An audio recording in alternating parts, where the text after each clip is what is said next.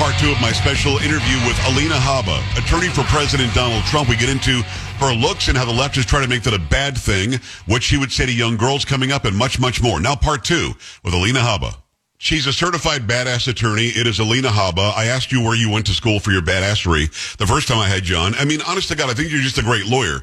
And I know that you're going to get him the right result in the next step. And I want to ask you what the next step is in a second. But let me ask you something personal that you might not want to get into, and it's up to you. But I see these stupid headlines. Her beauty is in the way. She's beautiful, but not so learned or something. They try to use how you look and the fact that you take care of yourself against you. Does that bother you at all? Because you've got major publications saying things that their attempt is to denigrate your education and your knowledge and your intelligence because they're using your looks against you. What do you think when you see that?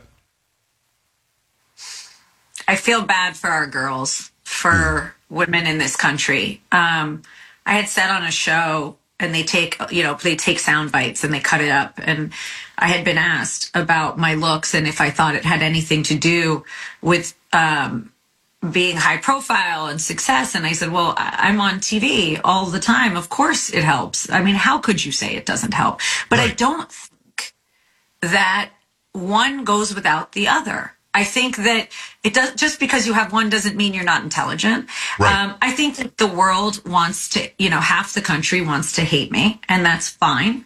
I think it's sad. I've never wanted to hate somebody because of politics. I don't like when politics make our laws non-applicable to certain people and applicable to others. That's where I'm angry. When you walk around screaming, no one is above the law, but everyone's above the law if they're a Democrat, and no one's above the law if they're a Republican. There's where I have a problem. But yeah, I think to shame any woman based on her looks, positive, negative, is a pathetic, low-level attempt to hit me. And if I was insecure, maybe it would bother me more. But I truly look at the people that are writing those things and wonder if they have girls of their own and wives of their own. And if they go home and they say, what if somebody did this to my wife or my daughter? How would I feel? I'm unapologetic for who I am. I'm very confident. I think I'm smart. I think I happen to be decent looking, and I have no problem with that. But the fact that they would shame you for that is pathetic. Well, listen, I'm super proud of you. I don't have a right to be proud of you, I don't think, but we're friends now. I've got a wife and 5 daughters. 5 daughters who look up to somebody like you and say, hey, I can succeed to the highest level. And no matter what they say about me, if I'm doing the job right and if I'm doing it exemplary, which you do, then all of that's going to be water off your back. But it's got to affect you somehow. I know that the trolls on Twitter don't matter to you, but I posted that thing that I tagged you on and you said facts or something on it. And one of the first comments was, she's still not going to date you. Alina, it bothers me that for some reason they think they can objectify you, and that somehow nullifies what it is that you bring to the table. Donald Trump is not a dumb guy. I've known this guy for a long time. I've interviewed him 13 times. He invited me to the White House. He's not stupid.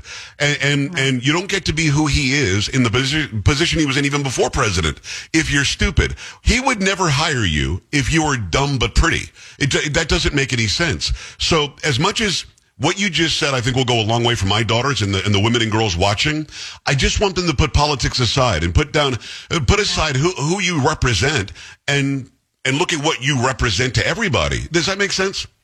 Yeah, I think that's exactly right. I mean, it really, you're the first person to ask me about this, actually, since the comment I made. And people called me and were like, did you really say that? I said, should I be apologizing? I'm not sure why I would. I think that I happen to feel good about myself and feel confident. And if you look at people and children in particular right now are very lost in our country. And we're seeing bullying and suicide rates because of a lack of self-confidence. And yes. I'm not apologizing for being confident, and I'm confident on all facets. And of course, I said I don't go on Twitter because it bothers me, but I'm honest about it. And I choose not to go on more than once in a while to check in because I don't want that negative energy around me, right. To be honest. I'm well aware that people that don't know me like to make fun of me or put me down. I'm well aware of that, but I'm also aware of the fact that they're only speaking about me because I'm relevant. Yes. And I think that that's the truth of it. And someone once said that to me when I was, one time really upset about some article, some hit piece. And they said, but Alina, they don't talk about you unless you're making an impact. And yes. Imagine this, Joe, and I'll say this is the best example for all the girls that are listening that are young. I became a lawyer because I saw this beautiful attorney. She was an entertainment lawyer. She came and spoke at my school, and I said, I want to be just like her. She really was beautiful. She dressed beautifully. She spoke well. She was just an impressive person.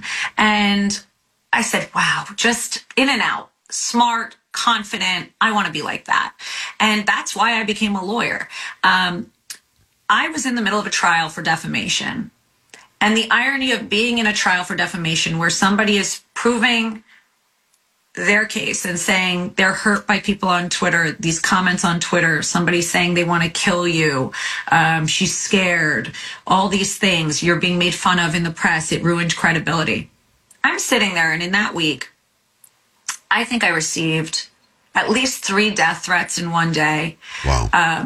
I was put on SNL as the opening act where they had the president, fake president, calling me stupid.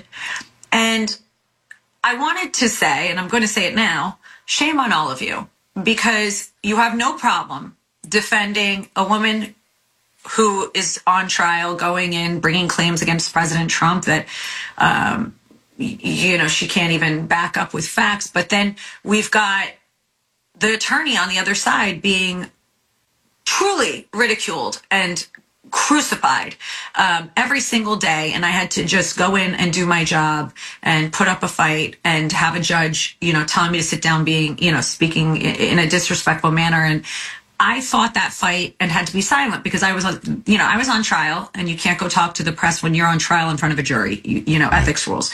But I remember sitting there and thinking, I'm looking at her evidence, and I'm going, I got worse on a Tuesday at 8 a.m., and I'm sitting here on trial. But that's the problem. It's like these people on MSNBC or wherever are talking about me as if I'm not a real person. I've never even been invited to go on MSNBC, frankly. And they just destroy you, but then they get upset when it happens on their side. That's what I'm talking about. It's the dual system. It's the hypocrisy that we are living in this country. And it's sad for our children. I think it's why our children are suffering, frankly, to some extent right now.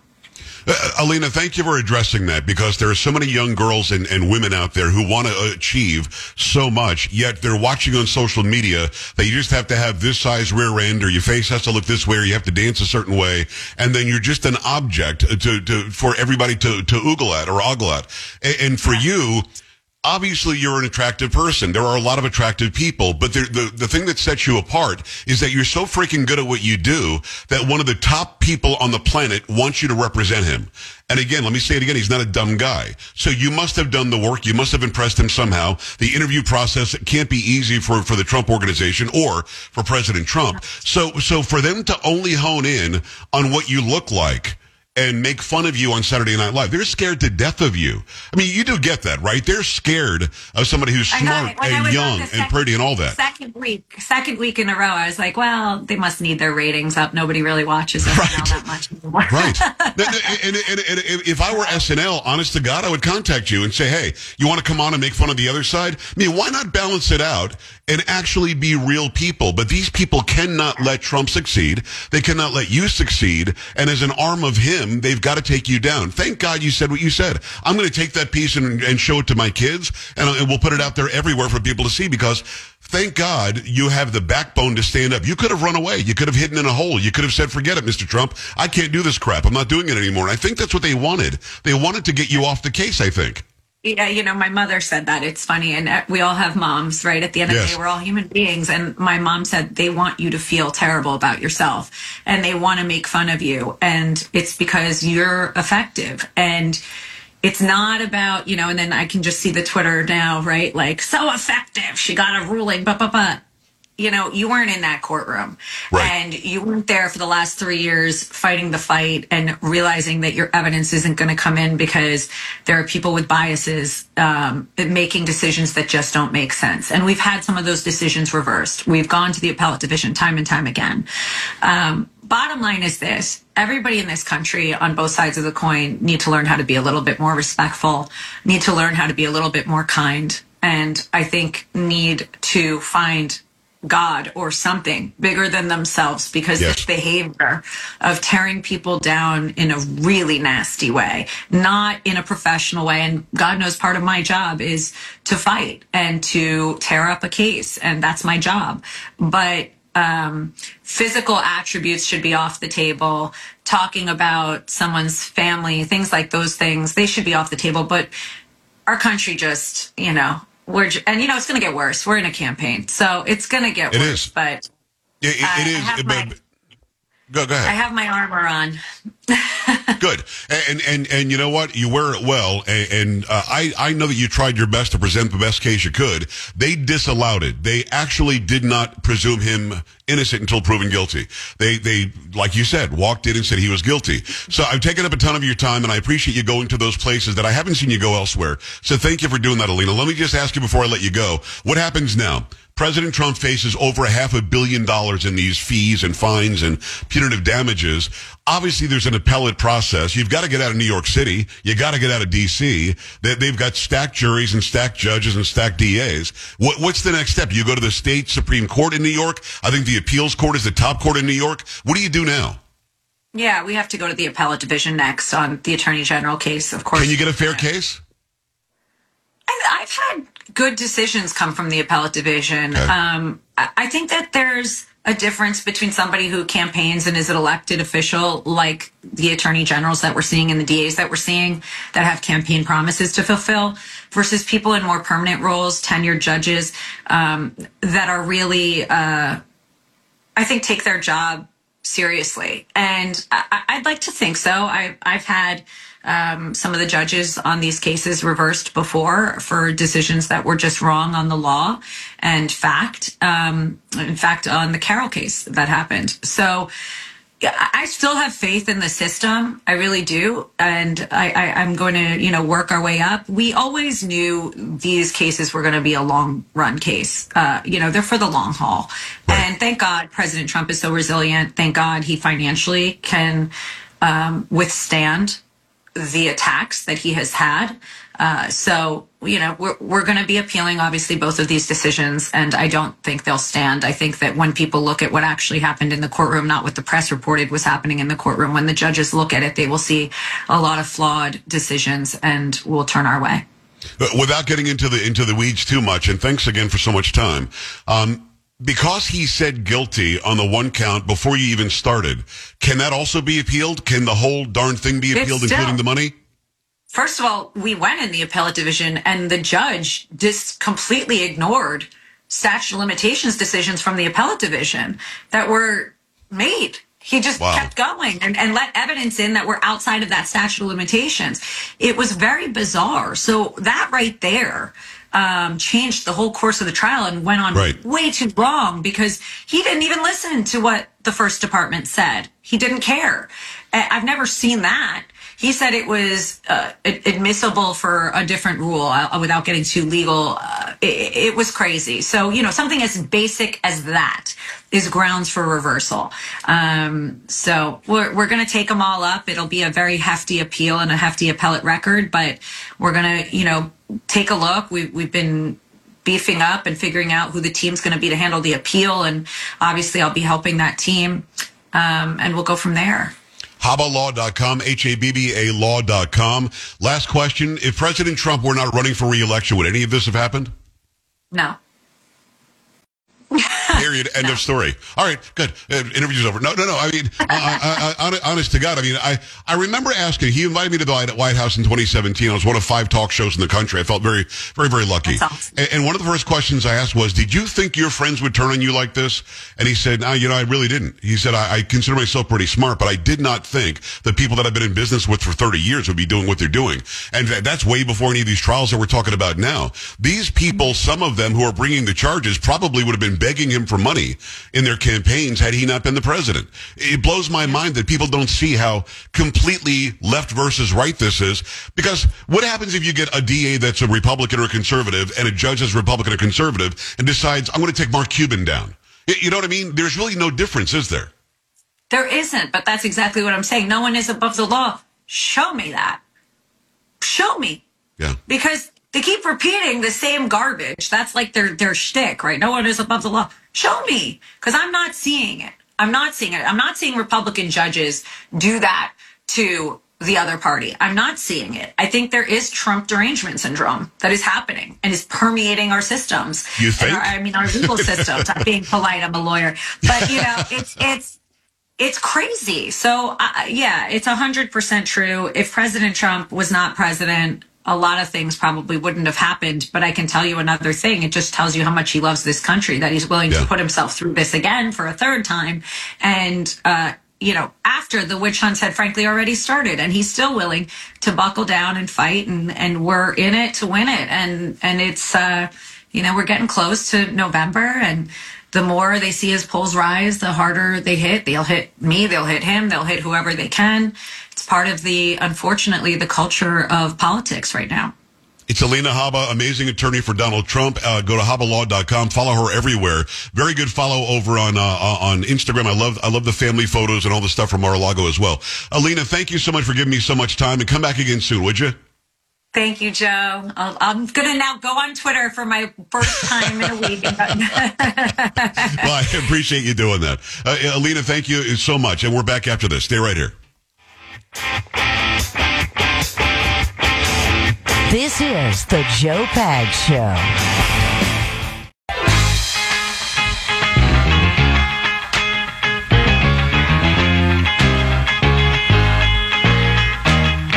Wanted to go to as many topics and subjects and places as I could with Alina Habba. Hopefully you got something out of that. We covered a lot of bases. I'm going to post the entire thing up on Rumble later and on Twitter as well. I put most of my videos up on X now. The entire shows are up on Rumble, but I'll put this one on Rumble independently as well. We covered a lot of bases. If you missed the first part of it, go back and watch it or listen to it. If you missed the second part, go back and watch and listen to it. We talk a lot about the cases. We talk a lot about the personal attacks on her and then some.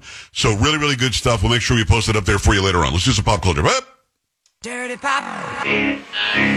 Go. All right, Polo, what's happening, brother? So, as you may or may not be aware, back when Justin Bieber first came out, he was considered like Usher's protege. Did not know that. Yeah. I thought they found him on YouTube. They did, but he kind of like took him under his wing. What I didn't know, and I guess Usher recently spoke about, was that I guess there was a bidding war going on between Justin Timberlake and Usher to get Justin Bieber. Oh, wow. Yeah. I had no idea. And has Timberlake verified that? I don't know if he has, but Usher did say that one of his selling points to Justin Bieber was that if you come with us, you'll be the only Justin over here on this side. Wow. I thought that's pretty good. Can you imagine if it's because of the name? That is pretty good. Yeah. All right, that's good stuff. I had not heard that. That is Polo. That is Sam. That is Carrie. I'm Joe. We're back tomorrow, same time, same place. Have an incredible night. Bye. This is the Joe Pags Show.